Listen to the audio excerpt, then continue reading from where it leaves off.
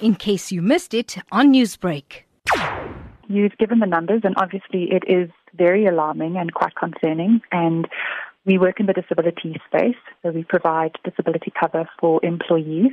And if you're an employer who sees these numbers, it would be quite concerning considering that this is your workforce that you're talking about. A 16% increase over the last 10 years is quite considerable. And it can prove to be quite draining for any company. And it also seems as if this issue affects not only older persons, but younger employees as well. Is this true? Very true. We definitely are seeing an increase in these cancer claims in those employees who are under 40. They appear to be at risk as well.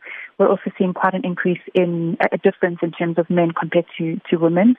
So in women, there's been a 27.5% increase, and in men, only 17.5%. So definitely these are concerning numbers. And another factor that is playing out in our claims data is the fact that an increase in the number of claims from employees who are sitting at management level compared to those employees who are in non-management roles. At this point, we're seeing about 18% of total income disability claims that are due to cancer at management level.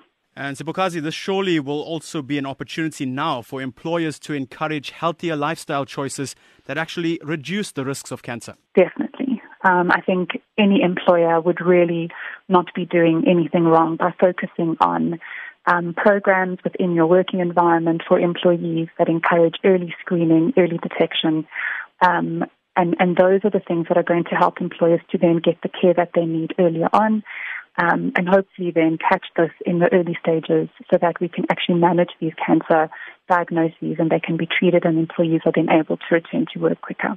How does an International Awareness Day like today help, especially to create discussion around cancer, which, like many other problems recently, has taken a sort of back seat due to COVID-19? It's quite a difficult position to be in at the moment, as you say, Matthew, because everybody is looking at the pandemic at the moment and trying to help and assist and support where they can when it comes to COVID-19.